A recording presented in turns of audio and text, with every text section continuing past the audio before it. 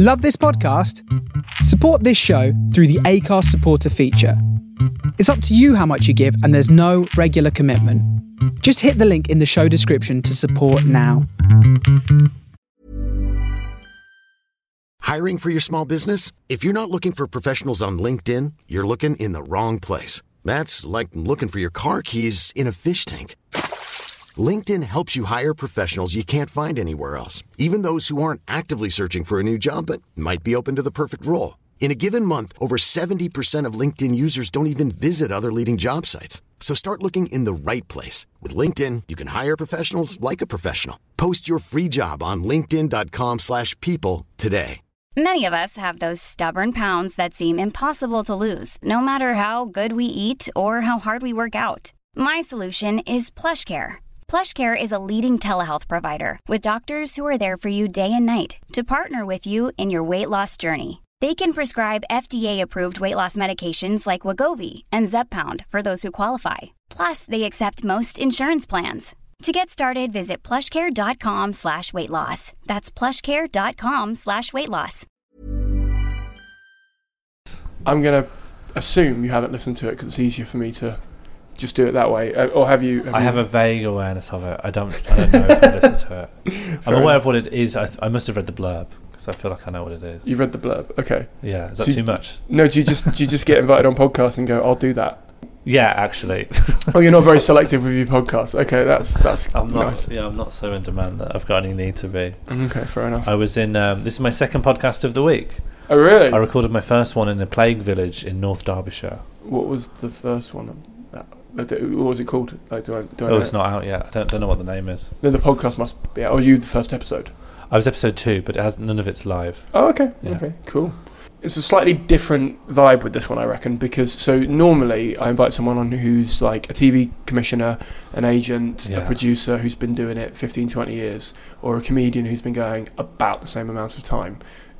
You are probably the youngest I've had on, performer-wise. Nice. I know. If that makes you feel any better about, or worse. Well, if it makes you feel any better, I've been performing for about 8 or 9 years. Yeah. But that's still by a long chalk. Oh, wow. All right. Yeah. Okay. So, yeah. Didn't you have Lata on? Can't be a massive... Oh, no, wait, hang on, that's true. I didn't have Lata. No, but Lata... No, because Lata's... Oh, no, wait, because I thought he started in sketch earlier than that, though. There can't be... He doesn't dwarf me, though, does he? No, I think he does for like 3 or 4 years, doesn't he?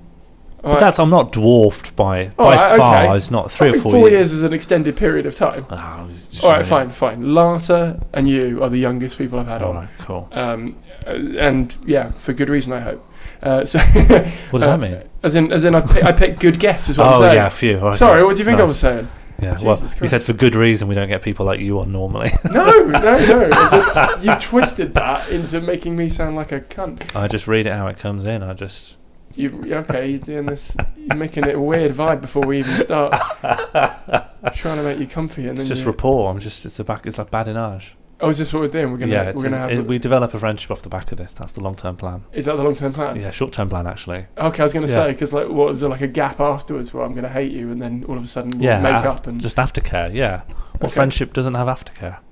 It should. Yeah. See, yeah, definitely. The amount of emotional labour my friends are. Exactly. I'm the only friend you've got offering it, so. Well, then we're Bezzy mates. Perfect. Hello, and welcome to the Ask the Industry podcast, episode 118. I'm comedian Simon Kane, and for those of you new to the show, this is the podcast where I interview the most influential people from the worlds of stand-up, comedy, radio, and today, comedy club promotion. Sean Morley is a comedian, intelligent surrealist, and comedy club promoter from Sheffield. He's inventor of the Glang Show and has almost single-handedly brought up a chunk of the Sheffield comedy scene. We talked about writing on stage, commodifying weirdness, making a name for yourself before approaching the industry, and so much more.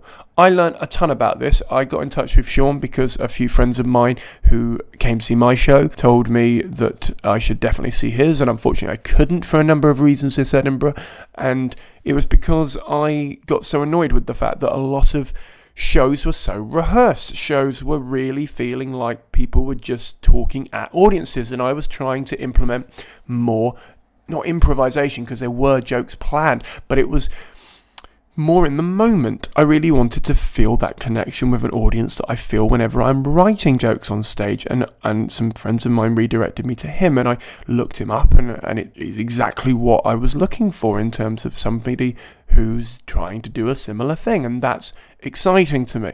Also, the fact that he's able to build up a scene pretty much single-handedly and grow an empire so that he's able to gig more on his own terms, which is very exciting from my perspective. I've got a very big DIY mentality. I don't know if you can tell that from this podcast and everything I ever have done ever, but that really was exciting to talk to and listen to from his point of view. So I hope you get a lot out of this, and I hope it inspires you to follow along his lines and start your own club, night, theme show, comedy show. Try something different.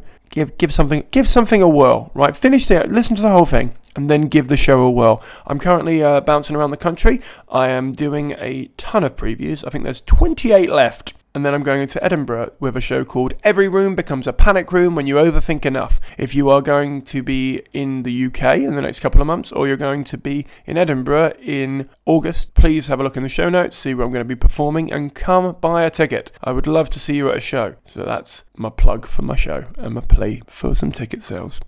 If you're new here, please do remember to hit the subscribe button. If you're old here, please do remember to give us an honest, ideally positive review on iTunes. 5 stars would be the best, and if not, a 4-star review that reads like a 5-star would be the dream. And either way, please do join the Facebook group. It's called Ask the Industry Podcast, and it's on Facebook, obviously. But for now, this is Sean Morley. Basically, the podcast is about, normally it's about how a comedian has built their audience, and how a producer or a TV commissioner, how they make stuff, and why they're making stuff, and, like, why did that TV show get made, not this one? What were you after at that time? Sure. That sort of thing. You're on to talk about the Glang, talk about workshops, and talk about the style of comedy that you do. Yeah, sure. And cards on the table, the reason why I've got you on, I got told about you in Edinburgh, and I didn't get a chance to come see you in Edinburgh, and I was quite annoyed about that. Basically, someone saw my show, booked me for a spot somewhere, and I spent the entire, because it was like a 2:30 in the morning show or something stupid, I spent the entire show like moving the curtains, going, look, this isn't even a fucking gig, like, why are we doing? And then there's like a video of me using the audience as stepping stones to get out the gig, because I didn't want us to touch the floor and stuff. And someone someone said, oh, I thought you were going to come and just do 10 from your show. And I said, I don't like doing my 10s from the show in spots, because I find that boring, and I find it cheating the audience, because then they come and see it and they've seen it again, and I don't like that. So I like to improvise in those shows, and I'm struggling to find other people doing that up here, because everyone seems to be doing their best 10 at these. And it's annoying me. And he said, oh, Sean isn't doing that. So who was this? Who was the person? I can't remember, and it's bugging me. Genuinely, I would tell you if I could remember it was. I remember the gig, I remember the lineup. I was looking it up on the Ed Fringe website earlier, but they've taken down all the fucking, because it was like a last minute thing, and I haven't got it in my calendar and stuff. Yeah, sure. So when I remember it, I will tell you, because it's not like a secret thing. I'm sure they won't care. Yeah, okay. But and I was like, oh, I'm interested in this. I'm interested in making moments, essentially. Okay, sure. And it feels like, from what I've been told, that's what Glang is.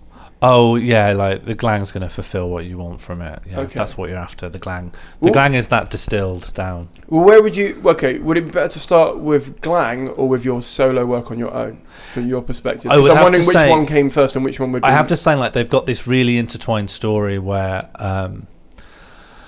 So, I think the Glang show came first, but the Glang show wasn't very good. But the Glang... Because I've been working on the Glang show for about... First Glang show was in 2014. Right. But it was really bad. And I didn't do it again. No, the first Glang shows are 2013. Absolute, shockingly poor. But I did it again the following year. And then it was one of the best things I'd ever done. Right, so talk me about what the idea of it was in 2013. Yeah, sure. And what you changed into... And did people come originally? Like, was it... So I was already running gigs, but I was just running gigs. And I was really... Like, so... Where my background comes from is all wrapped up in the fact that I was living in Sheffield. So, like, there is loads of pros and cons to being in a city that doesn't have, like, any kind of established comedy scene. Yeah, I can see that. There's, like... There's real advantages and there's real disadvantages, and they've very much have shaped what I've ended up becoming. And then I ended up my solo work and the Glang show are really intertwined, and they go in and out in a sort of a double helix pattern of chicken and egg stuff. Okay. So shall I start at the top with the first Glang show and sort of who I was and what was going on? Okay, let's give a bit of history before. So 2013, how long have you been performing for at that point? So I graduated university in 2011. Right. And during university, I founded a comedy society where we did sketch comedy and stand-up. So there was no comedy society. What uni were you at? I was at University of Sheffield. Okay, and again, there's no comedy in Sheffield. There was an improv. Well, not no comedy in Sheffield, but there's no. There was an improv society. Okay. And so that became like the main funnel of anyone who's in the student body wanted to do comedy did that. But I just had no... Improv didn't grab me in any way. I initially really wanted to do sketch. And in fact, that improv troupe, they did a student comedy festival, which was predominantly sketch. And I really liked that. And so I decided, well, there ought to be a society to do the rest. So I founded that. That's still going. They're going strong. And then when I graduated, I ended up becoming... Because I was the president of the society for 2 years. And I had to learn how to produce shows. And then I thought, I'll start running my own shows. But I really wanted to do something like grand and different.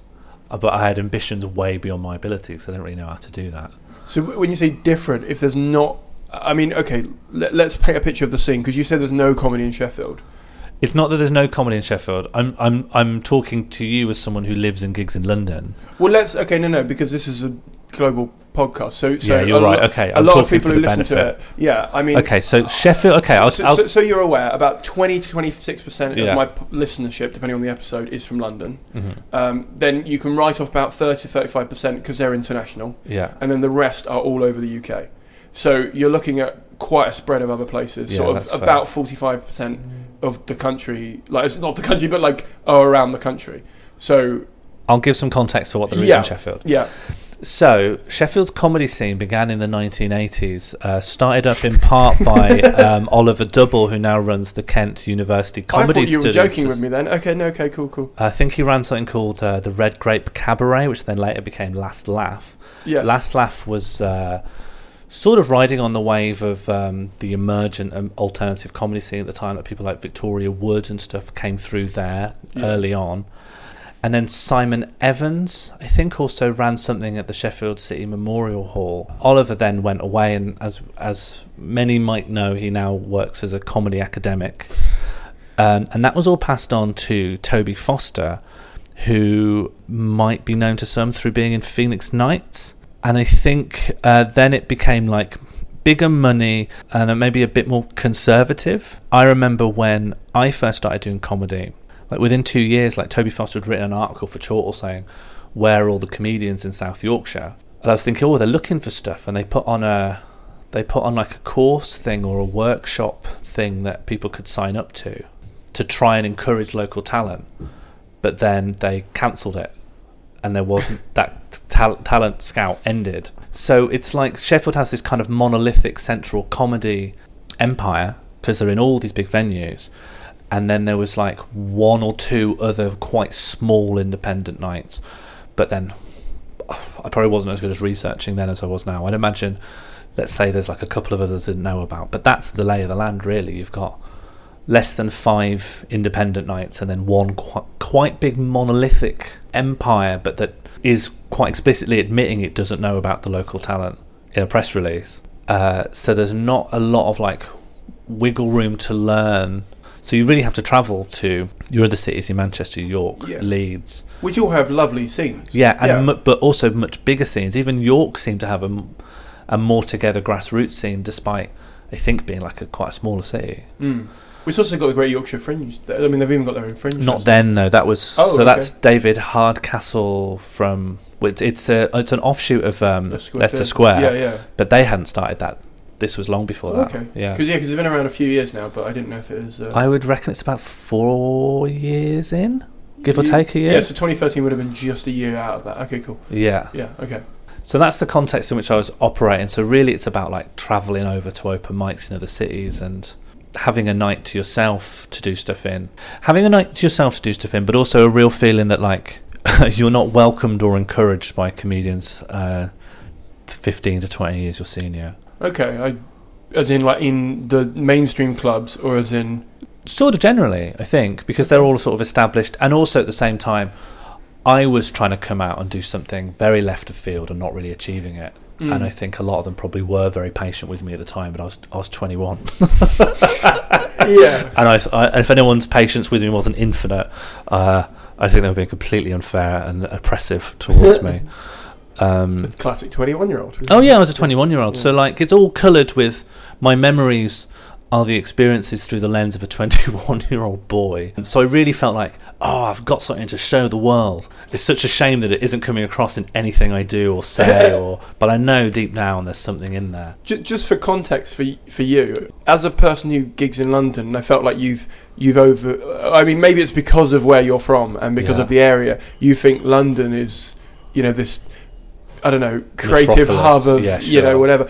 When I first started out, I had some comedians who were very supportive, who were 15, 20 years my senior. And then you had other ones who were very much like, okay, keep going. You know what I mean? Like, and I'm not going to name names, but it's one of those things where I, as someone who is now sort of the same as you, about 8 or 9 years in, you sort of understand at some point you can help people, you can lead a horse to water, but you need to make them learn how to drink for themselves. Oh, so, absolutely. I am giving that grace to say, like, I think at some points I wasn't doing well on stage, like on average, and I also think I had a longer period than most of really not clicking with what I wanted to do, and I found it very frustrating. So I'm completely understanding of some people may have just thought, what's this guy doing? There's not a lot of point encouraging him, because I don't want him to do that anymore. And that's reasonable. And now that I'm a promoter and I'm not as, like, I am established in my area, I of course sort of understand my responsibilities to newer comics, and I have to work out whether or not blanket encouragement on everyone is like wise or even a responsible thing to do. So yeah, like, the shoe's on the other foot now. But this isn't no. I'm not coming here to talk about who I now resent in hindsight and who now turned out to be reasonable. Oh, go on, this will go viral. But it is important for painting a picture of the context of, okay, so how many gigs were you doing if you had to travel so far, and I assume had a day job at the time, still do? Yeah. So if you've got a day job, you have to travel. Here's the thing as well, this is the thing I was thinking about, and I remember I did an episode with someone from down on the coast who does the South Coast Comedian Award thing, and he was saying, when you see comedians in London, they say it takes me an hour to go from one end of London to the other, or I can get in a car and I can go to another gig and progress quicker because there's paid work outside. Yeah, sure. And I've done that before, where I tend to do runs of shows in the Midlands because I don't want to drive back and forth up and down the country all the time. Yeah. And so I'm wondering whether you actually had to do much more travelling in time wise than I would have had to do. Not while really. We're comparing London to You can drive? No, I don't drive. I'm reliant on public transport, but Manchester, Leeds, York, Derby, these are all like coach train an hour away. So I wouldn't say... So how many gigs are you doing at this point? You've started out, you're doing... How many gigs am I doing? Not that many. Probably, like, very hard for me to estimate. I think sometimes once every 1 or 2 weeks. Okay. It's not like a very full diary. And I ran my own night. So mainly I ran my own thing to try and give myself more stage time. Okay. And what were you doing when you weren't doing well? In your own... That's in your own words. I'm not trying to... Yeah. I really wanted to be a little clever boy. I wanted to be a little clever Stuart Lee boy, and I think there's this kind of, I really believed I was, no, it's not that I really believed I was really smart.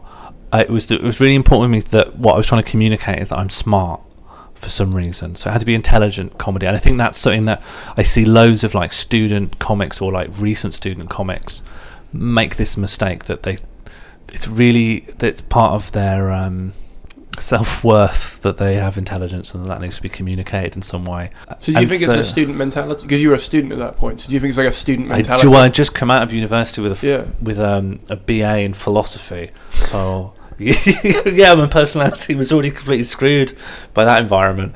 it's something I see because I've been in student comedy environments a lot, and I've still dropped into them now and again because actually student crowds can be really kind and supportive.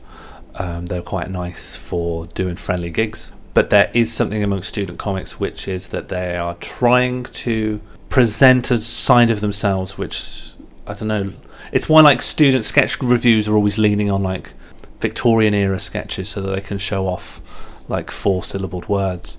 It's just sort of built into that. But it's just one of the tropes of that scene. I think every scene comes with its own tropes which aren't great because it comes off of people just kind of hive-minding together. So I think I've heard you say before that you wanted to be a Stuart Lee, impersonator. And as someone who once got reviewed as a skinny Stuart Lee, I can tell you now it is not a compliment. Because to me, I felt like I wasn't developing my own voice.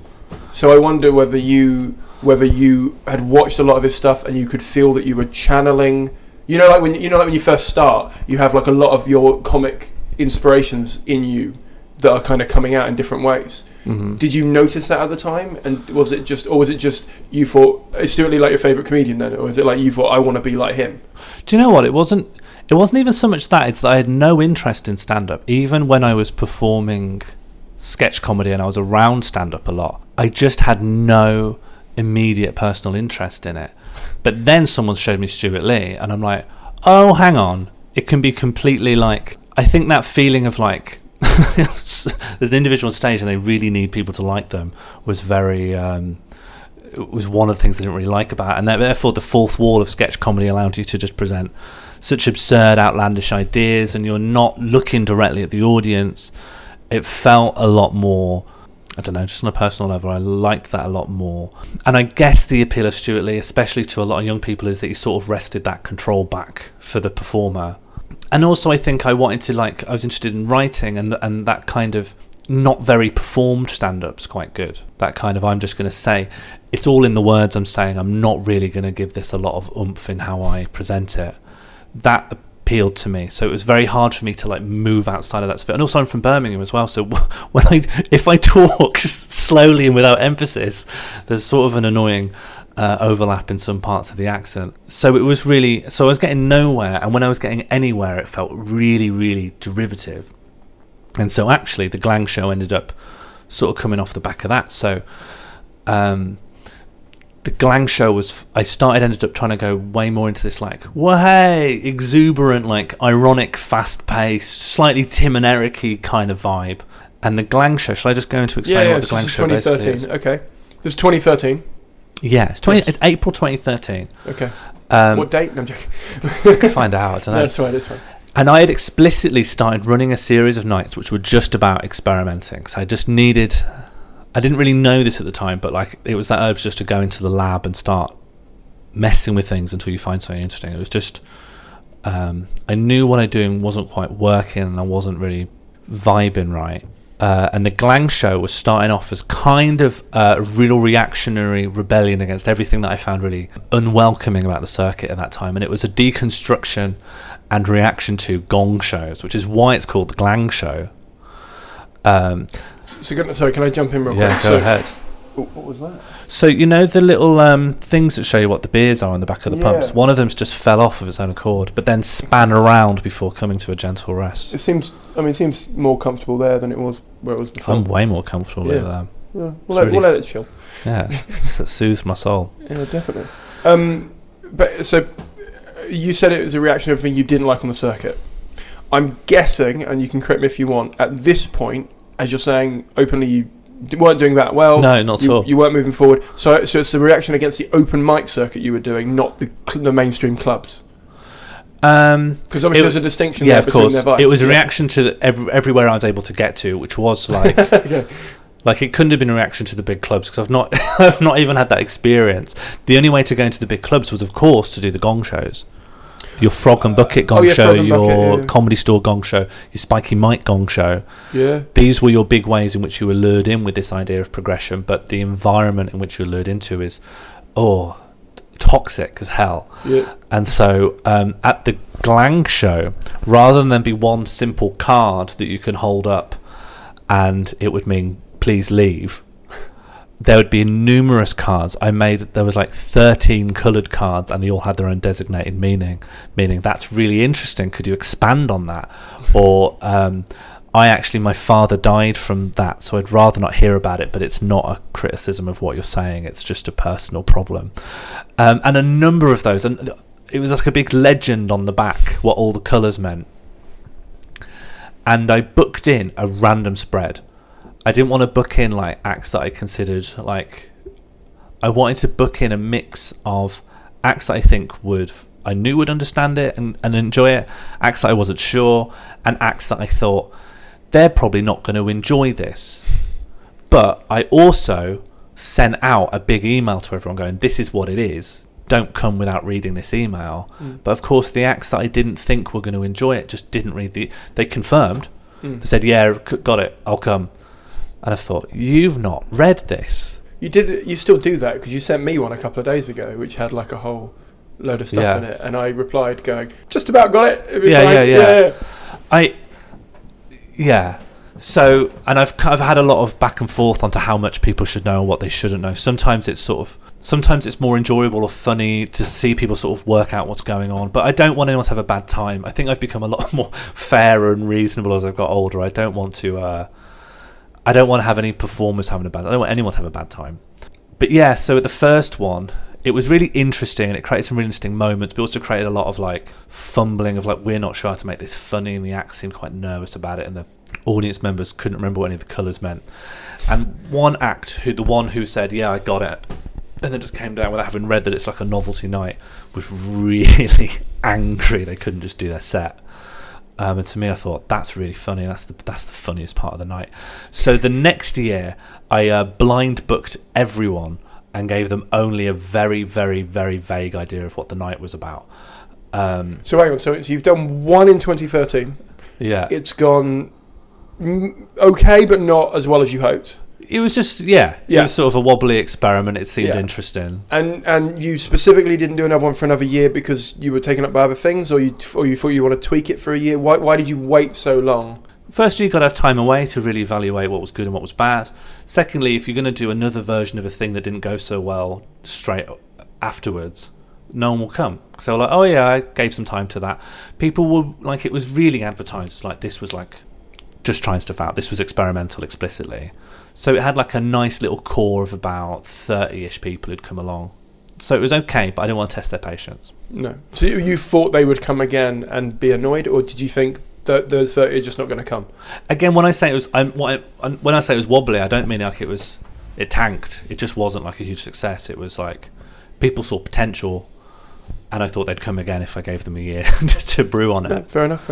No, I'm just when I do a preview and it doesn't go amazingly well, I know it's different to a preview, but it's all I've got. So if I do a preview and it doesn't go well, you can almost see and feel them as they're leaving going, you are never gonna, or at least you might, but in 5 years time you might come and see me. So my head was just thinking, where was your mentality at with that? Did it hurt because it hadn't gone well, so you thought I just need some time like that? I'm just wondering where but there's one personalness was it with it. There's one fundamental difference between you doing a preview and what I'm doing up in Sheffield, I think, is that only one.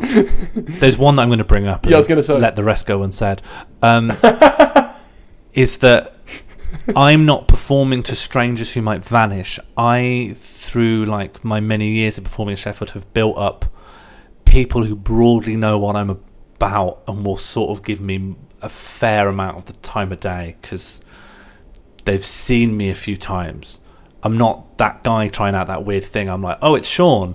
Sean's doing another one of his stupid things.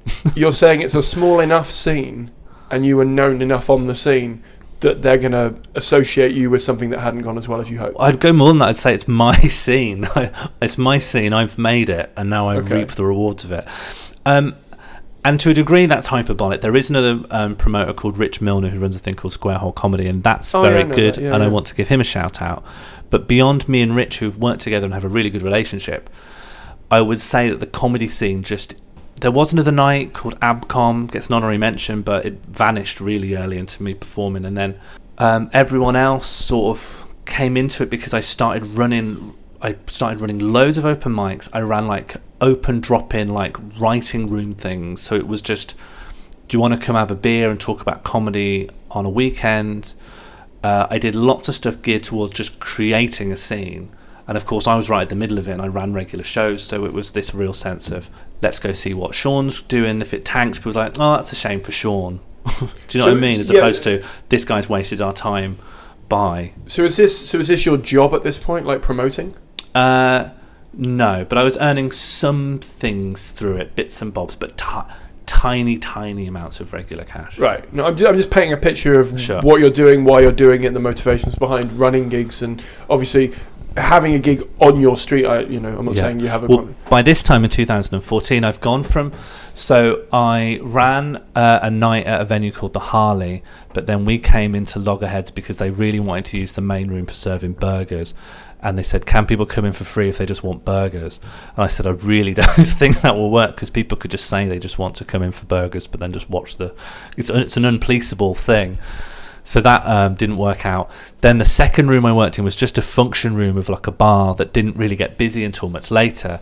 But the owner of that bar had given an open promise to a brass band that they can rehearse upstairs whenever they wanted. So that wasn't a long-term plan, although that one night where everything was soundtracked to deafening umpire music was fun, but the novelty would not last. Then we got picked up by an arts charity. So we ended up in this black box studio above quite a nice pub area downstairs, black box studio upstairs, and the offices for the arts charity above that. And we got a regular monthly fee to cover all our overheads. And I ran showcase nights. I ran 1 semi-pro night, 2 open mic nights a month.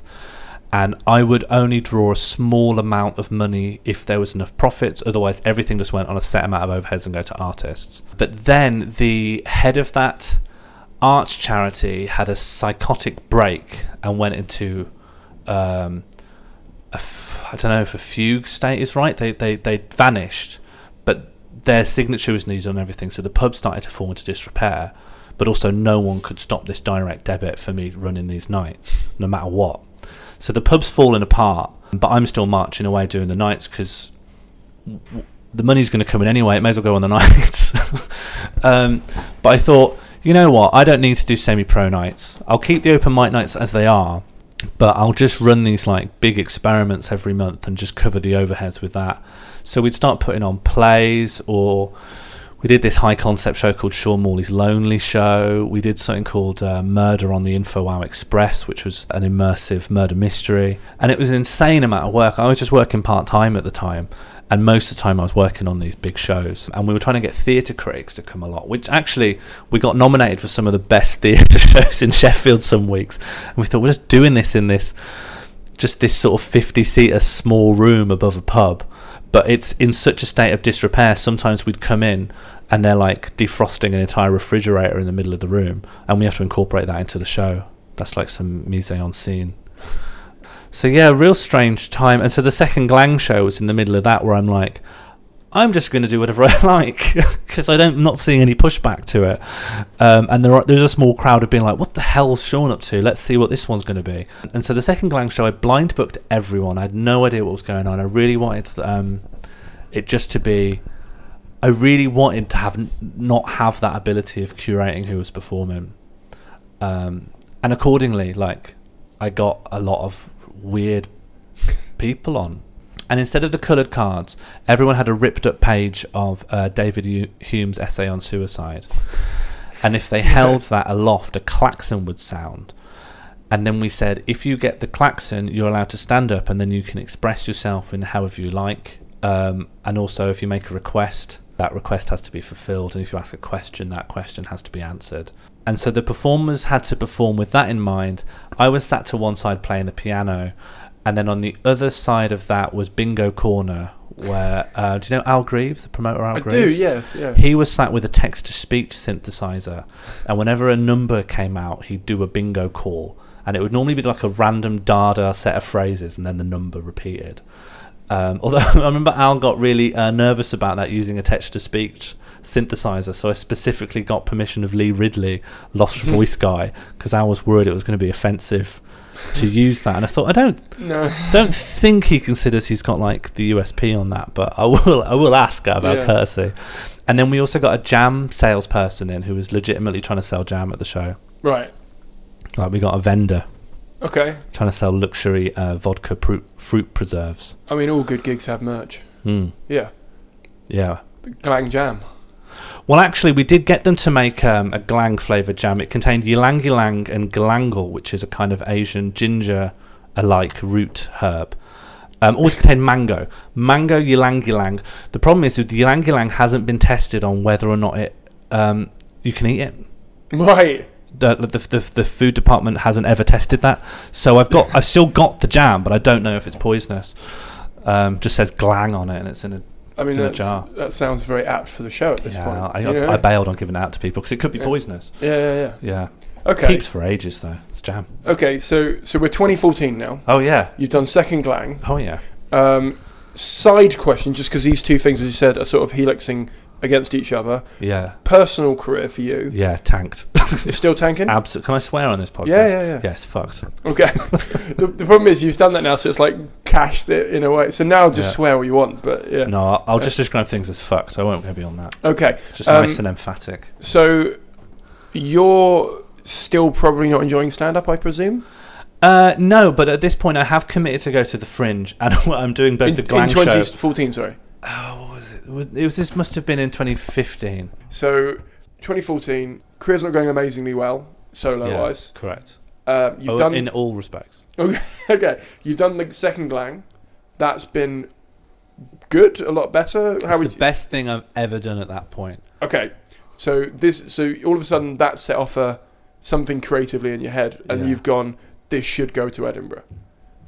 Yes, but it was really, I was still focused on my solo stuff. I thought my solo stuff was important. The Glang show was this big, silly experiment on the side. But when I was actually there, my own solo stuff was awful. I was in a really bad venue. I was having a really bad time. But doing the Glang show, because it wasn't supposed to be my priority and it wasn't important, it was just having fun. The show was nuts. It was just, people would come in, we'd just book up everyone and anyone. It wasn't important. Who the performers were was like, at the time, to our minds, not the main thing. The format was the main thing. And so it was just that you can make the show do anything you want it to do. The audience all could just hold up a thing, there'd be a noise, and you can go, why don't you just do this instead? And our big thing was call our bluff, see if there's anything you can say that we won't do. And no one successfully called. And almost vomited 3 times. One on Brown Sauce Thursday, the Brown Sauce themed show. Sometimes people would play The Floor is Lava. One time we found a guy from Falkirk who used to be an opera singer. So we melted a Mars bar onto a plate and got him to hold that out to everyone while he sang Pirates of Penzance. One time someone wanted to recreate something from Les Miserables, so we piled all the chairs together into like a Bastille and then threw flyers at each other or something. A lot of it was about there being no real distinction between performer and audience, and there was just one big mad thing happening that we're all involved in. Sometimes we moved all the show to the toilets. Yeah, we just sort of did whatever people wanted, and the best times were when people just came back. We had people come back over 5 times because they're like, I'm not coming to see the same show, really. I'm just coming to see the same people, but what happens will be nothing like last time. Yeah. And I really liked when who was performing and who was the audience didn't really seem like a meaningful distinction anymore. Someone came and they said, the first thing they said right at the beginning of the show is, can the performers and audience all swap places? And so all the audience just stood on the stage. And then all the performers were just in this vast, empty, non-lit area. Perfect. Yeah. They've got it. You understand completely. And then after that, I was going to quit stand-up because I hated it. As a solo performer? Yeah, fully. I just really... The Glang show made me feel really good, but I couldn't see that being anything or doing anything. I wasn't getting anywhere I wanted. And then I just started going, well, what if I take what I've learned from the Glang show and I apply it to my stand-up? And I went and did some really bad gigs, but I started pretending I wanted to shut the gigs down for whatever reason. Can I just ask, what did you want then? Did you know what you wanted? Because you said I wasn't getting what I wanted. So what did you want? Oh, I'd love for them to be laughing if people say, well done, Sean, or Oh, okay, so it was me. literally just any affirmation at that point. Yeah, well, internally and externally. It's not like I was deluded and thought this is all really good, but they don't get it. I mean, that was to begin with. I think I was that kind of churlish young man who was like, I'm doing pearls before swine out here. But then, I have to realise, like, I'm having these ideas that they're interesting, but they're not funny. It's not clicking. It's not clicking for me either. You know how you have to test things out on stage? Well, I was still doing that. I'm like, that didn't quite work either. And I found that some of the good moments were when things were starting going wrong or I'm off script. And so off the back of the Glang show, which doesn't really have any script, is that I would just try and create an event, a moment happening. And it all started off at a gig I did in Chesterfield where it was just absolutely dreadful. So in response to that, I started saying I was the son of the mayor and this gig needs to be shut down. I went behind the bar and I didn't let anyone get served, and I just started just ranting. I don't think I even stepped foot on the stage. And then that was just what I started doing. I just would go to nights and I'd come up with a pretext to say the night's cancelled, and I'd try and turn everything off and get people to leave and get as many people to try and leave the venue as possible, or I'd physically take them outside. And I kept thinking, I'm on my way out. I'm on my way out of comedy. Wouldn't it be funny just to see what can be possible in this space? And then someone will go, what you've done is absolutely, completely unacceptable. And I go, fair enough, I quit. I really genuinely thought that was my swan song, doing all of this. But I just kept doing it, and people were like, that's really funny, do you want to do it here? And then by the next year I was on the BBC New Comedy Award competition.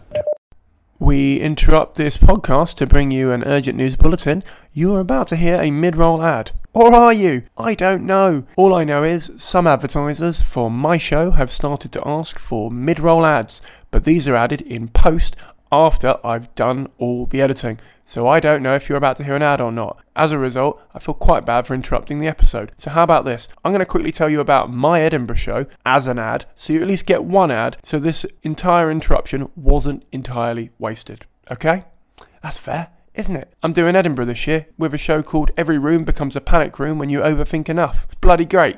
It's comedy, mixed with storytelling, mixed with improv, mixed with theatre elements. I love it. I really do. I'm really enjoying the process of putting this together. I'll be honest with you, it's very different to anything I've really done before, although it still has the comedic elements of a show. So if you want to come check it out, please do. I'd really appreciate that. There's links in the show notes. Check them out. Now, on to the mid-roll advert. I'm Sandra, and I'm just the professional your small business was looking for. But you didn't hire me because you didn't use LinkedIn Jobs. LinkedIn has professionals you can't find anywhere else, including those who aren't actively looking for a new job, but might be open to the perfect role, like me. In a given month, over 70% of LinkedIn users don't visit other leading job sites. So if you're not looking on LinkedIn, you'll miss out on great candidates like Sandra. Start hiring professionals like a professional. Post your free job on linkedin.com/people today. Hey, it's Ryan Reynolds, and I'm here with Keith, co-star of my upcoming film, If, only in theaters May 17th. Do you want to tell people the big news? All right, I'll do it. Sign up now and you'll get unlimited for $15 a month and 6 months of Paramount Plus Essential Plan on us. MintMobile.com/switch. Upfront payment of $45 equivalent to $15 per month. Unlimited over 40 gigabytes per month. Face lower speeds. Videos at 480p. Active Mint customers by 531.24 get 6 months of Paramount Plus Essential Plan. Auto renews after 6 months. Offer ends May 31st, 2024. Separate Paramount Plus registration required. Terms and conditions apply if rated PG. Many of us have those stubborn pounds that seem impossible to lose, no matter how good we eat or how hard we work out. My solution is PlushCare. PlushCare is a leading telehealth provider with doctors who are there for you day and night to partner with you in your weight loss journey. They can prescribe FDA-approved weight loss medications like Wegovy and Zepbound for those who qualify. Plus, they accept most insurance plans. To get started, visit plushcare.com/weightloss. That's plushcare.com/weightloss. Did you get a mid-roll ad that time? Oh, you didn't get an ad? Oh, right. You know what that means, right? That basically means this podcast is completely free. I didn't get paid for it. If you didn't get an ad, I didn't get paid for it. As a result, how would you like to support this episode financially? You could do it by becoming a patron from $1 an episode. That's 80p. That's a freaking bargain. And you know what's even better is this middle bit, and any ads are not on those episodes. So if you become a patron just from $1, you wouldn't have to listen to this right now. You'd be another 3 minutes into the episode. God, wouldn't that be exciting? Check out the link in the show notes and see if you want to become a patron. There's loads of perks in there, not least of all, missing out on this crap in the middle. Let's get back to the episode. Right, okay, let's talk about that. So you entered that on the cusp of quitting. Yeah. Because a lot of people enter competitions because they've got like a 5-year plan, or they're like, oh, I need to get this to get an agent, or I need to, to be seen. You entered it Hail Mary move? Like, what was the Hail Mary move? Do you know what I mean? Well, no, because a Hail Mary is like, either this or I quit. For me, that's what it sounds like. For me, I thought this is me quitting. Surely this isn't going to go anywhere. I'm just ranting. Like, I've stopped writing things down. I'm not doing anything I'm supposed to. I have no full, clear idea of what I'm going to say or in what order before I go out. And I went and did the stands. I did that at all the stands. At one of them I got in a lot of trouble, but the others it went quite well. And at the Newcastle one went really well. And so I took the audio of that and I sent that to the BBC.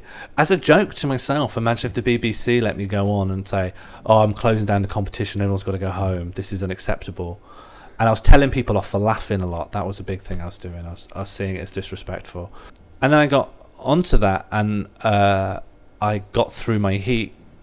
So I got through to the semis. I think I got knocked out then. Do you know why I got knocked out? Let me tell you. Here's a little nugget for you. So I've sat on this for ages and I feel really ill at ease with it, but it took me a while to work out why it was.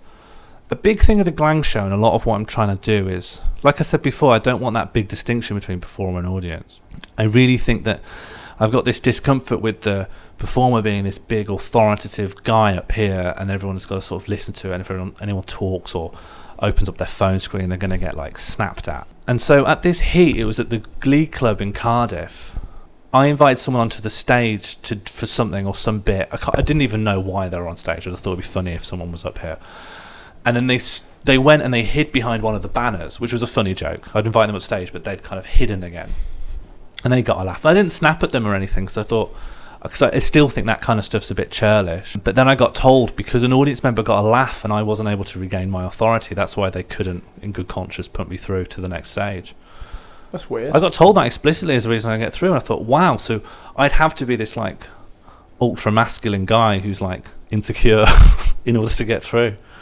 But surely they wouldn't have got a laugh if you hadn't have set up the environment that would have been funny.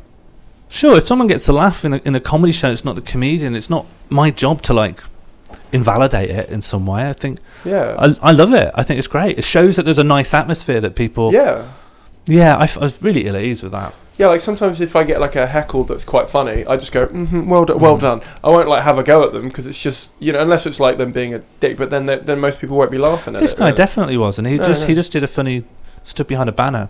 I mean, it could well be that. That was a polite way of finding a concrete reason to go. You just didn't make the cut, and that's fine as well. It's not me going, I got pipped at the post by this final thing, but it's someone that's very senior to me said this to me as though it was something I ought to sort of understand, and implicitly, like, he didn't say it as like a controversial thing. This is, you failed on this parameter that I assume we both understand is a mistake. See, to me. And I don't know how you took it, but I'd be interested if you took that the same way I just did. Mm-hmm. To me, that sounds like we are looking for one type of comedy that will transfer to BBC Radio. Your type involves, you won't have an audience when you're recording yours. You know what I mean? You won't be able to bring them up. So we even if you're funny in that, we're not looking for that. So we have to get rid of you just because we can't have a winner that we can't transfer to radio. Sure, that makes a lot of sense. I did it again the next year, 2016. Oh, they let you back? Okay, cool. Oh yeah, I wasn't blacklisted or anything. Okay. We still haven't got me on at all. I assume my entry was crap. I never know what they're... Yeah. Because people have asked me how I got on it, and I've really tried to help people with it, and they've not been accepted. And then I've listened to people who have been accepted, and I've continuously been shown that whatever understanding I thought I had about their criteria is way off the mark. But also I'm aware that I think it revolves what producer does it, so that criteria is constantly shifting anyway, so there's not really possible to know what the search criteria is. But the next year I'd kind of learnt, was just skipping ahead in my solo career, I'd kind of learnt how to make that kind of stuff work and make it reliable. And that was helped by the Glang. What's the Glang up to at this point?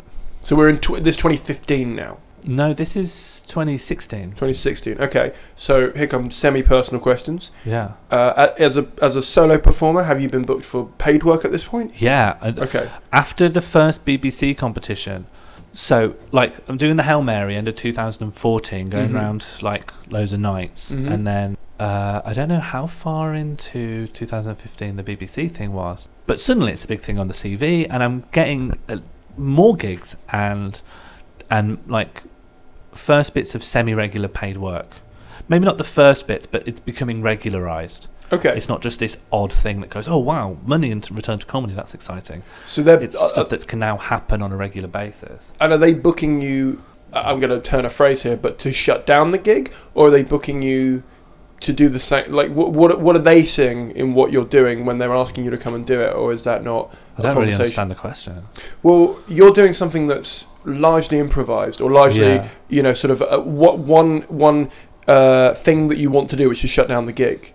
So I'm wondering if when they book you, they're after you doing that, or if they're after you coming down and doing, like, have they heard your BBC thing is what I'm asking, and are they predicting you're just going to be another comedian, like, because a lot of the BBC comedians are people doing material rather than trying to shut down the gig. So I'm wondering if they have seen what you do and are thinking that will work at our night, or whether they've just seen BBC and gone, oh, we need to book people because the credit will look nice on our poster and it will help sell. Sure. I've no clue, and also I never wanted to ask, because if they go, are you okay with me doing the thing I do? They go, what do you mean? Oh, well, it was always my intention to sneak in and then shut down the gig, whether they wanted me to or not. But if anyone told me not to do it, I never did it against instruction, but no one ever told me not to do it, because what are they booking me No, I have no awareness of what the truth is there. No, you can see my question, because a lot of the time promoters, you're a promoter as well, so you're aware of this from the other side.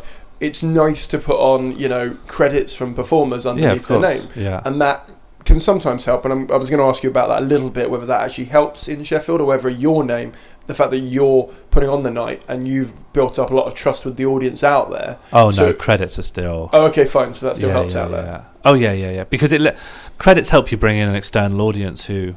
You've got your own catchment of people you've managed to sort of build around yourself that they are interested in comedy, but then you've got people who are interested in, such and such, who I know independently from their podcast, from their TV appearance, etc. Right. And they'll combine with a few people that will come anyway, and then you've got a big gig. Right. So you need to sort of play both fields. Okay. Yeah, and so by 2015, that's when I actually sort of became good. I started doing this mad thing at the end of 2014, and in 2015 I started refining it. And then by the time that I got into the BBC New Comedy Awards, I knew how to play it, and I knew sort of how to make it work on radio. But at the same time, the spectacle of, like, it was so obvious I came out without... It's so obvious that I'm not scripted and it's not this planned out thing. Really energizes a set when you're next to people who are ridiculously, meticulously scripted, because that is the intuitive response to going on a radio recording, is I want to know the exact intonation of every syllable that's coming out of my mouth. And mine is, I very broadly know that I'm going to tell them not to laugh, and then I'm going to try and shut down the gig. Is it a character? I think everyone performs comedy performs a character, and people get a bit squeamish about referring to, like, themselves in this semi-third person way. Yeah, writing for stage is always a character, because you need to think in terms of the limited information the audience has. But you're not writing for you're improvising it essentially. Oh, but so I'm wondering if when you go on stage, do you think I'm now in character, or do you just go on and Yeah, I'm in character, and it's not. I don't want you to think that the realms of possibility are flung wide open. That's left solely to the Glang show. When I perform solo, it's more these days like a really detailed spread, like flow diagram. Okay, so you've done the BBC competition. That's obviously had a pretty positive impact on your comedy career. Yeah. Have you done any other competitions? I don't think I've seen any. I'm just wondering if any other competitions had a similar impact, or if you've done the Gongs, and that's had an impact on the fact you've started the Glang. So, I think I did a Leicester Square one, but it didn't go so well. Was that before you were good? No, it was after I was good. I think I had flown in from Austria that morning and then gone straight to the gig and then went on first. Right. And I wouldn't say, therefore, I whenever I mitigate a competition I didn't do well in, I've always got like a handy reason why I didn't win, other than, you know what I'm saying, right? Yeah, we all got that reason. Everyone's got a reason in their head. Yeah. But also, it doesn't always it's not always like the best thing on the night. What I would say is that I don't die on stage anymore. A measure of success can be, you look at the peaks and the troughs. I don't tend to trough very hard, because I can just change what I'm doing. I'm not stuck in. I mean, I still can absolutely plummet, but I say broadly, I'm a competent and consummate performer. Yeah, that's the thing that appeals to me, and that's the thing that I struggle with and I want to do more of. Is in Edinburgh in particular. Yeah, I find you do it, let's say 22 times in a row with maybe days off, and you by the end of it, I didn't feel like I was in the moment. I didn't feel like I was enjoying it. I felt like I knew exactly the beats, I know exactly the routine, I know, I'm just going to go round and round. Sure. And then I just think, well, this isn't fun. It's a job, it's just not fun anymore though. Yeah. It's just and also I'm not giving them something enjoyable. I'm not, we're not sharing a moment with their experience. It's a bit like when advertising tells you how to feel. Do you know what I mean? Like, sure. I'm saying feel humoured. Enjoy that, because I've spent time on it, and it's like that to me isn't the enjoying part. That's not the bit I enjoyed about starting in stand-up. The thing I enjoyed was trying an idea and knowing the end punchline, because I knew what would hit the hardest and what would get me, and then working out what would get me there. Yeah. And I suppose it sounds like you have an end point to the whole show you do. Yeah. So, but you don't, in between those points, anywhere's game. Or no, well, so my current show, I apologise for my recent behaviour. So my previous show to that was called Earned Helplessness, and it was like a series of vignettes. Great title, by the way, the Earned Helplessness one. I know, genuinely, I love puns like that in there, because it's not a pun on your name, it's a pun on the sort of thing. So, thank you very much. Yeah. I think I've moved away from Earned Helplessness. Might have been my debut and finale for my pun titles, because my show that I'm working on now is called Soon I Will Be Dead and My Bones Will Be Free to Wreak Havoc Upon This Earth Once More. See, that's okay. I got in trouble for this last year because my title was extremely long, and they said you lose characters in the description for the thing. Are you not? Is that not? So my description, I want to be really short. It's called Sean Morley is deeply afraid of the I can't remember. It's something about he's got a rattling prisoner inside him, and then it just says "Free me from the enemy within," and then I want one quote, and that's it. Okay, so because I find that most people look at your image, look at your title, and then sometimes read the description. I think if you've looked at my image and you've looked at the title and you haven't already got a clear indication of your level of enthusiasm, then the blurb's not going to do anything. Well, okay, let's go with that then. So a lot of your imagery, and I don't know how to say this without it sounding insulting, and I don't mean it's fine. I'm excited for what you're about to say. It's very do you know when Solitaire finishes and it's sort of comes right at you? Thank you. You know what I mean? Or does it come from that? No. But you know what I mean? I love when the cards are flying at you. Exactly. So it looks like that for people who haven't seen it. It's basically say he's taken his face and he sort of copied and pasted it all over his other face, so it's kind of you know what I mean? Yeah. And, I do, because do you make your own posters? So this time I didn't. I make a lot of my own graphic design. So the Glang Show poster you've seen everywhere, I made that. I have, yeah. But I sometimes work with a man called Craig Allen, who is just... Do you know what? I know him because he started coming to my nights. Yeah. So I coming to my nights in 2000 and God knows when, 14. And he came really regularly, and he works in the video games industry. He works on front-end design for video games. So he's got an eye for making interesting, eye-popping stuff, but it isn't from your normal. It's not from someone who makes graphic design for entertainment stuff normally. Yeah. No.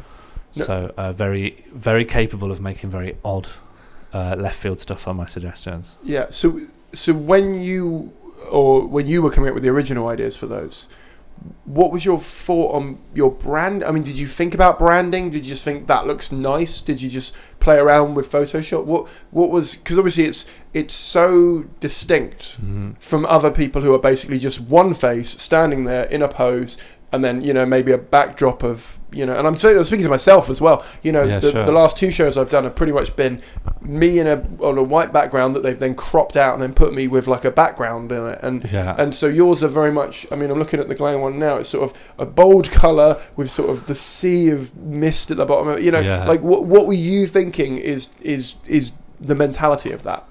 Oh, like an image, it should be really striking. I think you need to see an image in it. You viscerally are affected by it. So the Glang Show poster, I'm really happy with it. It's the Glang Show imagery almost always includes crying babies, and I've also decided on smoke and triangles.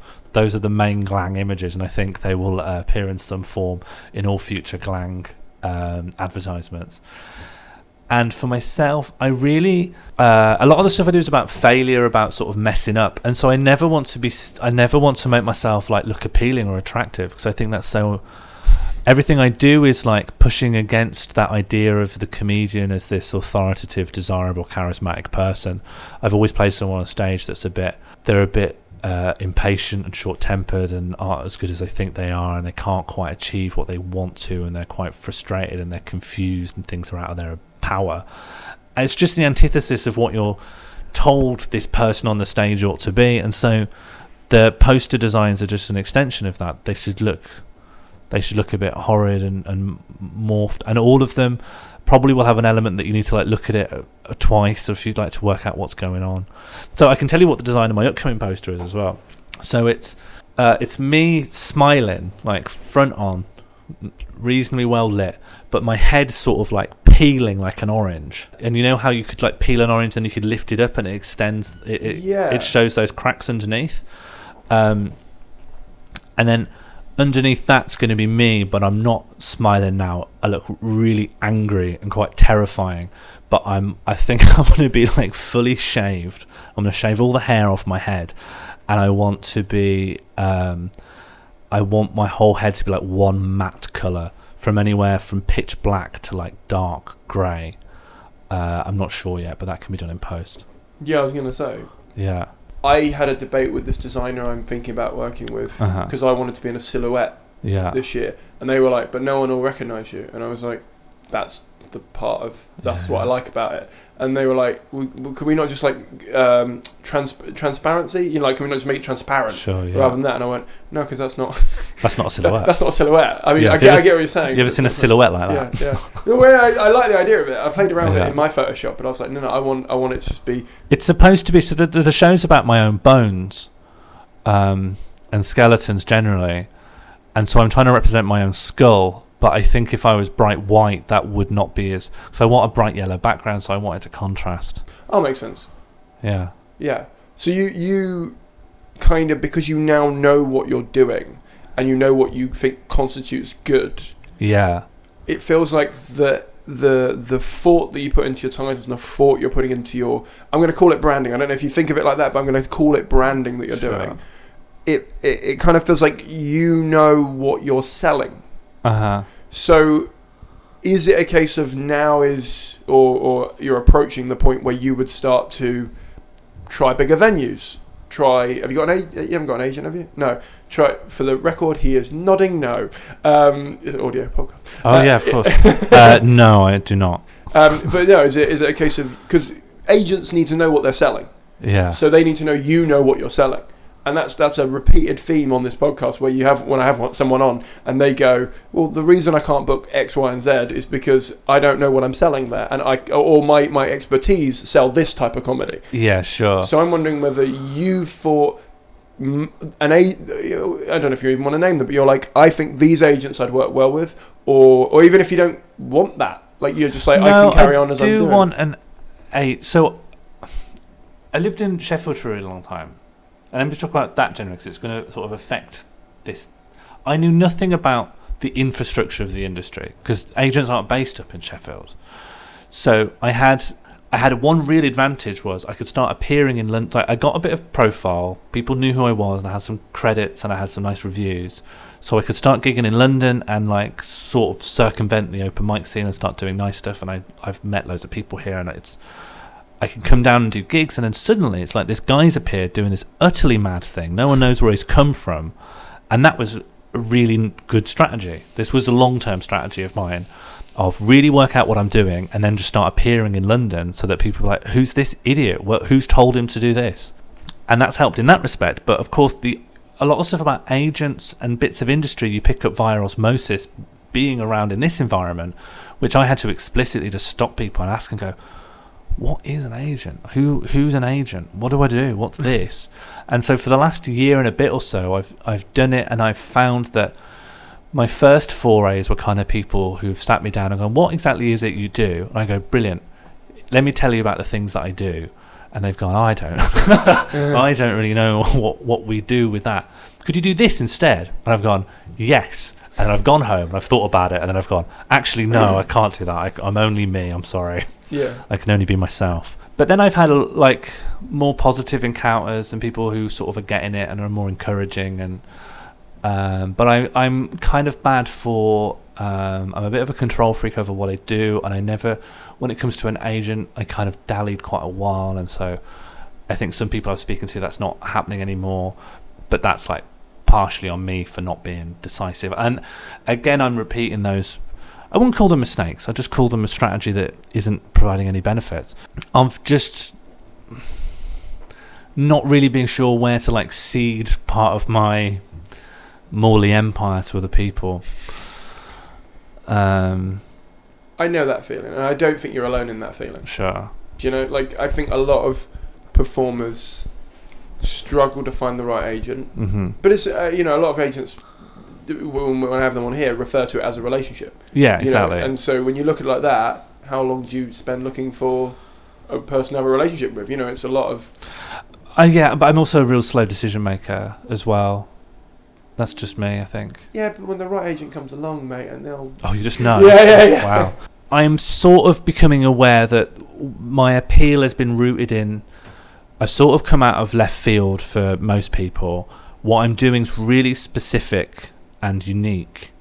And so I really shouldn't start... I need to worry on keeping that... That's the train I'm on. So I need to stay on that. I need to just keep really having a good think about who I'm going to be next and what the next show is and how to keep people... In fact, no, even that level of like... That's me internalising this idea of branding. I just need to keep doing what I think's good and interesting and try and stay chipper about the whole thing. Do you think you have a following or an audience of any kind? Yeah, I do. Right. I know I do. Okay. For the Glang or for you? For both, because I'm the Glang show as well. The Glang show is an ensemble cast, and I don't think there's been anyone... There's some people who've been very close to the Glang show, but the only consistent face is me. I'm the host of the Glang show. I run the Glang show. But also I'd like to give honourable mention to Dan Nicholas, Sam Nicoresti and Ava Liversidge, who've been tremendous help amongst many aspects of Glang show planning, for who might be listening and feeling wronged. You are treasured. So let's talk about your audience then. Okay. How do you see your audience? Like, what's your relationship with them? What's your relationship with social media? How you keep in touch with them?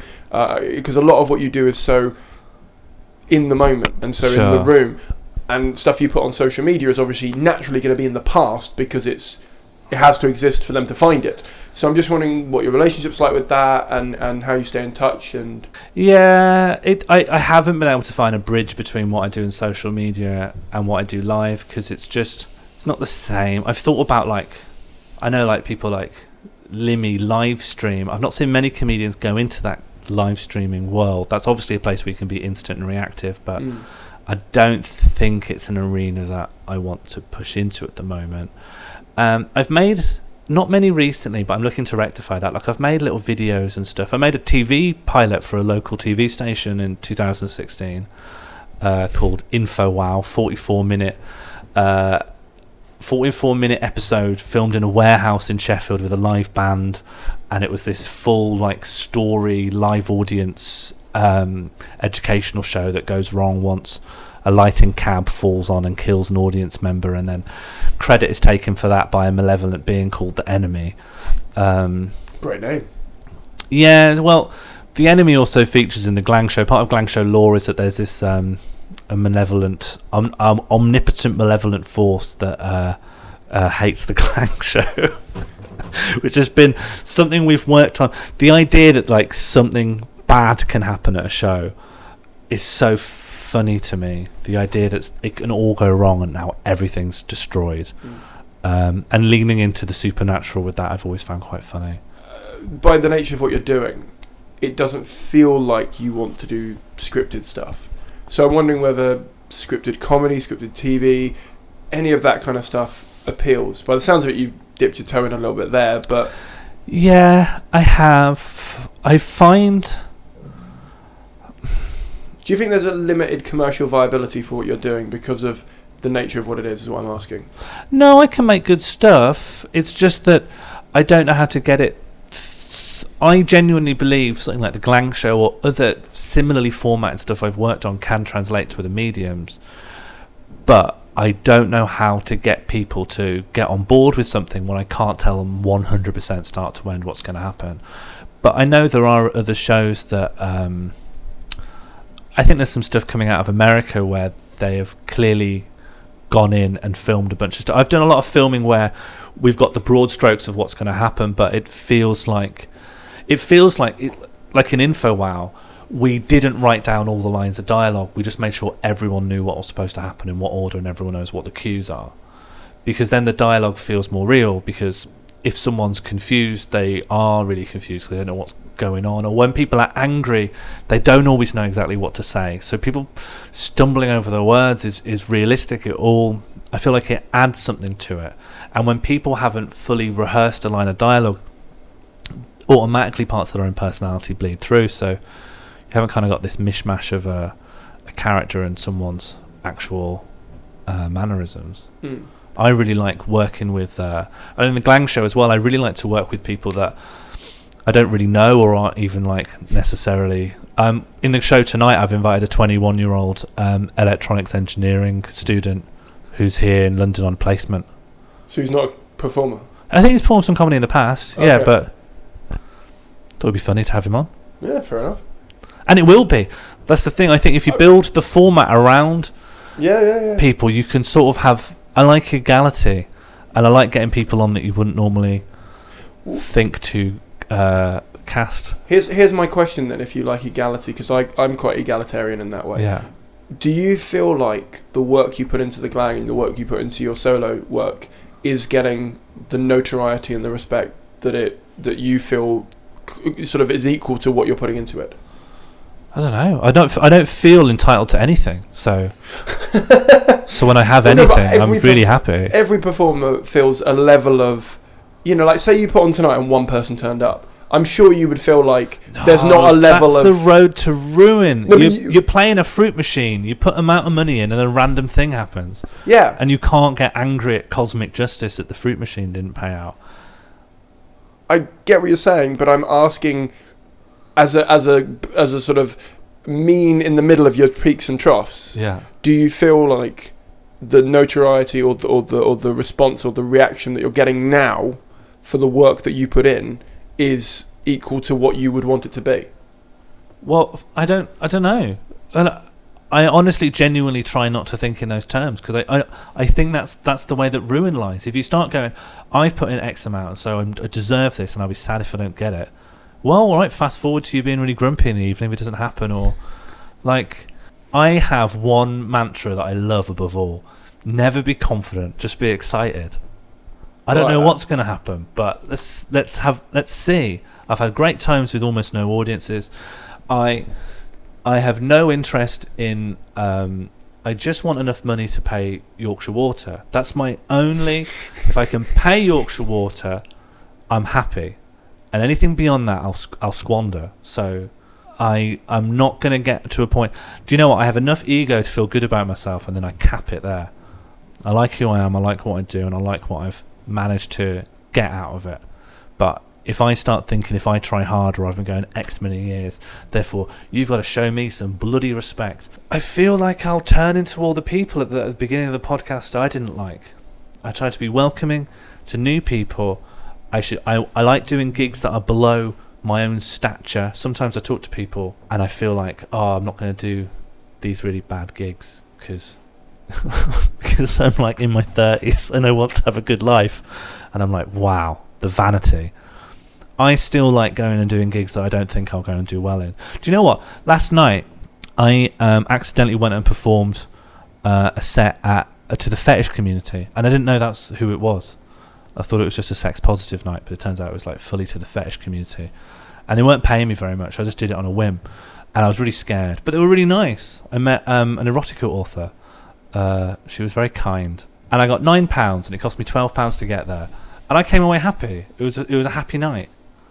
I like living that lifestyle, but if I think I deserve more than £9 for a fetish audience, I'm not going to have these wonderful experiences. Completely agree. Yeah. However, I'm aware that there are people listening to this, and there are a member of the audience who are struggling to get a side job or struggling to get a part-time job to cover the £3 cost. So I'm asking sort of the commercial viability question on the basis of just giving them a better, and everyone else a better rounded view of how you can make the decisions that you're doing. And it sounds like because of your limiting of your ego and because of your enjoyment of your life and your lifestyle, the way that you're creating your career, money isn't your motivating factor. I'm understanding what you're asking now. Do you know what I'm saying? And to the people who want to go and do something mad and left field, I don't want to say you can't earn any money. I do earn money from what I do now. I can be really shrewd, and I can book very selective gigs, and there's a degree to which if you do something a bit mad, some promoters will always be sceptical of you. I've gone and done well at big clubs, and people sort of talk to me like I've cheated or something, like, because I don't know. But then some people are really welcoming of it, and all you need to sort of do is, what people care about is you're not going to go and die on your arse, really. So if you can show that, I'm doing something mad, but look, it works regularly. Here it is working regularly. I think that's the most important thing, is like, first comes not dying and then comes smashing it, I think. Because it's going to be so much more helpful for you. And that's really one of the big watchwords for a promoter. I don't want this to have a weird aura around if it doesn't quite work, and then the night gets a bit sunken down. And then everything else after that is administration and marketing yourself. So you can still furrow that path. And also, if you've got a monopoly on a specific thing you're doing, people will seek you out because they can't replace whatever it is you do. So what do you want to be better at? Can you reword that question? What skills don't you have at the moment that you're going to work on next? A lot of the skills I need to work on is like I've worked almost exclusively on the stage stuff, and I'm really happy with what I can do on stage. But God, my ability to do all the stuff behind that, I'm much better at it than I used to be. Like, I'm much more confident at sending speculative emails and selling myself and actually writing positive things about myself without feeling nauseated. It's taken a long time just not to have imposter syndrome or feel like I've cheated something. So a lot of it's just sort of working on myself and my own self-organisation. There's 1,000,001 things I need to do, and I feel constantly buried alive by them all. So every year I felt like things have been going through the last year, but with any form of incremental success is an exponential growth in the sheer amount of admin. And also when you go and talk to agents and producers and people who are knowledgeable in the nuts and bolts of the industry, they'll ask you questions like, what do you want? What are you looking for with this? What would you like to do if you were working with me? And I have without a fail gone, what? I don't know why I do the things I do. I'm just compelled to do the things. I'm unable to articulate what it is that's driving me, or what. I don't have any goals in 3 years. I don't know what I'll be doing in 3 years. I don't know where I'll live. I don't know. I could be dead. And your bones will be... Oh my God, don't even start on the bones. Yeah. So, I don't know. I feel like I'm driven by impulse and instinct. Cool. Last quick fire questions. Sure.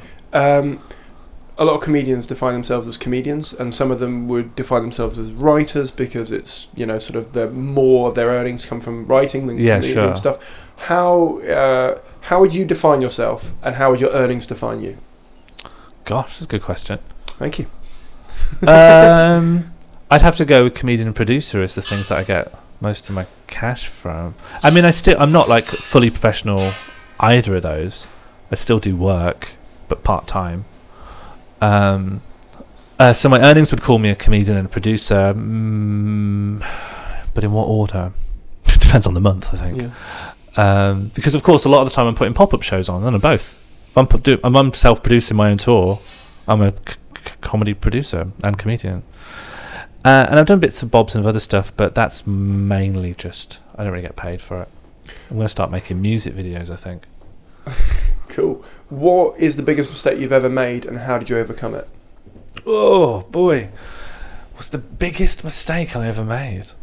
The number one thing in comedy that brings me shame and regret. Doesn't have to be in comedy. I never said that. Wow. Well, I'm not talking about those. I don't know. I've made loads of mistakes, but they've just been like pebbles on the beach. I can't think of like a massive singular thing that I regret. I think what I was talking about before, when I started out and I was kind of prideful and churlish, I really wish I hadn't done that, and I had sort of fast tracked to being humble and puckish. Fair enough, yeah. Yeah. My personality now is so much better than mine when I left uni. I'm really nice. I think that's the case for a lot of people. Yeah, you leave uni and you realise, it's not the bubble I thought I'd be living in. What are the biggest misconceptions about what you do, and what would you say to people who think them? Oh, wow. Just because I don't know what I'm going to do necessarily blow on stage doesn't mean I don't write. It just means the form that writing takes is just it's different. It's just the difference between like liquid and gas. I do write, but I don't write meticulously. I just spend a long time thinking about things, and I sort of have headings in my head. But even with that said, it's not just me. I had a real time when I started doing what I'm doing now, where I felt like the sheer arrogance that everyone's trying really hard and I'm not doing anything. Like, I don't have any notes. I don't know what I'm going to say. I just know roughly some ideas. And it took me a while to sort of calm down from that, because it would make me so nervous, and it made me feel like if I do badly, like I really deserve it and I should go really badly because the sheer arrogance of what I'm doing. But then I sort of realised, well, no, I am writing and I'm trying as hard as other people. It is just taking a very different turn, and I sit and I think for a really long time. I just never commit anything to paper. So it's not like... The biggest thing was convincing people that I'm not a liability, that I'm not going to like stink it up. Because if they think, well, this guy's just going to come and do anything and hope for the best, what assurance do I have? If I've seen someone's 10-minute set, I know what they're going to say. I can tell that some of these lines are funny. But it's not that. It's just, I would make the counter argument that because I'm more of a flowchart, I can account for any problems in a way that a start to finish scripted monologue can't achieve. Who is the most underrated person in the comedy industry? Barnaby J. Thompson. Why? Barnaby J. Thompson is my idol and my muse. That's one of many aliases they've used. They've done more projects that are completely undiscoverable than anyone I know. They're not only... Are you looking them up? You'll find nothing. You'll find next to nothing. They've scrubbed the internet. They've had video series that have gone completely viral, scrubbed off the internet. They've done the most outlandish things you'll never hear about. Why? Why? Yeah, I'm why still trying to figure that out. Who is the real person? I won't tell you. They don't want that to be known. But because Barnaby Thompson, according to this, is a singer, actor, dancer, and Dagjo enthusiast. I've told you they've scrubbed it. They've scrubbed it from the internet. No, but I would love to know if he took that person's name and then like sort of sent him a load of, because this guy's in The Lion King, like the musical in the West End. I can't. It's one of the many layers of speculation you can apply to him. I can say he was very, very integral when the Weirdos comedy group discovered him. He was very much an influence on some of those, and also he made. Do you know Tony Law on Ice? Yeah. He made maybe a majority of the costumes for that. So he's become a puppet designer after retiring his birthday breadman character, who'd come to gigs. Giving people chocolate on bread and screaming happy birthday and swearing a lot. Okay. Really, it was really top notch. You know what's going to annoy me is I'm now going to spend the entire evening after I've got off this show Googling that man to try and find out more about him. Good luck. I know. Okay, so what is the biggest problem in the comedy industry and how would you go about solving it?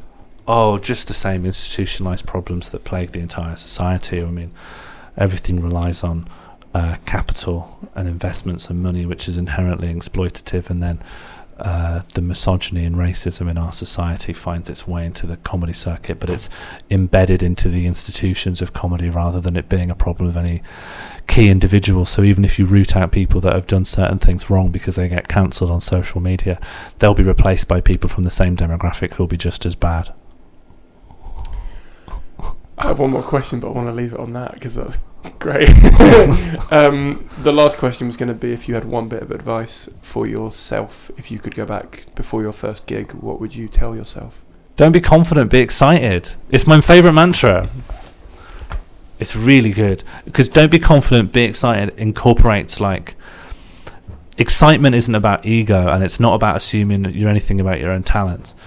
It's about an eagerness to see what's coming up and an enthusiasm about the future. Awesome. Thank you for coming on. Thank you for having me. No worries.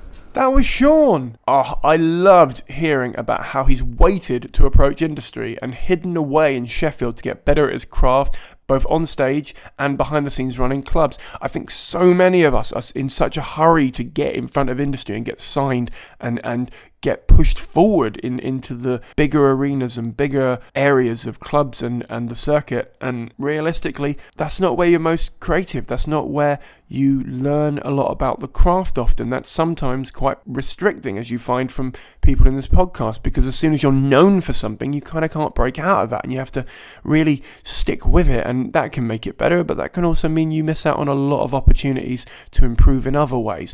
And I think that's really exciting. I mean, we can all name a comedian we think's been picked up too early, or someone we don't like or don't think's funny who's been named, but this is slightly different. This is someone who has actively avoided industry because they didn't know how it worked and because they wanted to get better before they even thought about that. And that's really admirable and exciting to hear, because it's completely the opposite to what we mainly get told. His take on gong shows and running the anti-gong show and its cult-like status that has come through is really exciting. We had James Ross on the last episode, and I'm really excited to talk to cult leaders, if you like, in the comedy industry who have really started to build up their own little following and their own die-hard fan base of something that's different. Because we all want something different in this, don't we? We don't want to see the same bloody thing over and over again. What's the point in that? There's no joy in that. There's no entertainment in that. There's no there's commercial viability in it sometimes, but there's no creativity in that. We've got to stand by this, and we've got to really work hard to find something unique and interesting. And I think once you do, you really want to grab hold of it and develop it as however you can. I've done the Glang. I did it when it was in London at Objectively Funny at the Albany, and I can say without a shadow of a doubt, I learnt loads about myself, my act, being in the room, performing for that audience and not just whatever audience came in, which was, like I said before, exactly the kind of thing I'm trying to do with my current show. I can't thank him enough for giving me the opportunity to play around with that in such a different format and medium. It was so much fun. If you can go and check out the Glang show, I reckon you should definitely do that, especially in Sheffield or London. As I just said, if you want to check out other episodes like this, you can check out the one with James Ross, who started the indie cult night Quantum Leopard in London, or Adam Larter, who started the cult collective group called The Weirdos, again also in London. It feels like a lot of the cults come out of London, but it's actually just I live there, and so it's easier for me to entertain and interview there. So I hope you enjoy all those episodes. If you'd like to thank either me or Sean, there is a link in the show notes to both our Twitter feeds. Check us a thank you. Really means a lot. Honestly, this podcast took about 9 hours to edit and put together. So if you want to say thank you and you don't have money, that's the best way of doing it. If you do have money, boy do I have some options for you. You can give me a donation as a one-off via PayPal, or you can do it as a patron. You can do it for $1 an episode. Is this worth 80p? Bloody is worth 80p, I tell you that now. Because what you just said, if you're saying it's not worth 80p, you're saying that my hourly rate should be less than 12p an hour based on how long it took me to edit and put this together, and that is just insulting. So it's definitely worth it, but if you can't afford it, don't donate. If you can afford it, I would bloody appreciate it, because I really want to get those donations up so I have a budget to keep this show going, and it allows me to really invest more time and energy into it. So please do that. Not only are you supporting an independent podcast producer and keeping this show as independent as it possibly can be, you're also getting episodes without ads in. How exciting is that? Yeah, I know, no ads. That's the dream, isn't it? So please look into that. If you can't afford to donate, that's absolutely fine. Just hit the subscribe button. If you're new and if you're old, leave us a review on iTunes. It takes less than a minute and they really help out. The Ask the Industry podcast is a Fruit That Got in Gravity's Way production for the internet. All elements were created by me, comedian Simon Kane. Thank you very much for listening. Thank you very much for subscribing. And thank you very much for rating and donating if you do. I'll see you all in about 14 days' time. Bye. Even when we're on a budget, we still deserve nice things. Quince is a place to scoop up stunning high-end goods for 50 to 80% less than similar brands. They have buttery soft cashmere sweaters starting at $50, luxurious Italian leather bags, and so much more. Plus, Quince only works with factories that use safe, ethical, and responsible manufacturing. Get the high-end goods you'll love without the high price tag with Quince. Go to quince.com/style for free shipping and 365-day returns. Need new glasses or want a fresh new style? Warby Parker has you covered. Glasses start at just $95, including anti-reflective, scratch-resistant prescription lenses that block 100% of UV rays. Every frame's designed in-house with a huge selection of styles for every face shape. And with Warby Parker's free home try-on program, you can order 5 pairs to try at home for free. Shipping is free both ways, too. Go to warbyparker.com/covered to try 5 pairs of frames at home for free. warbyparker.com/covered.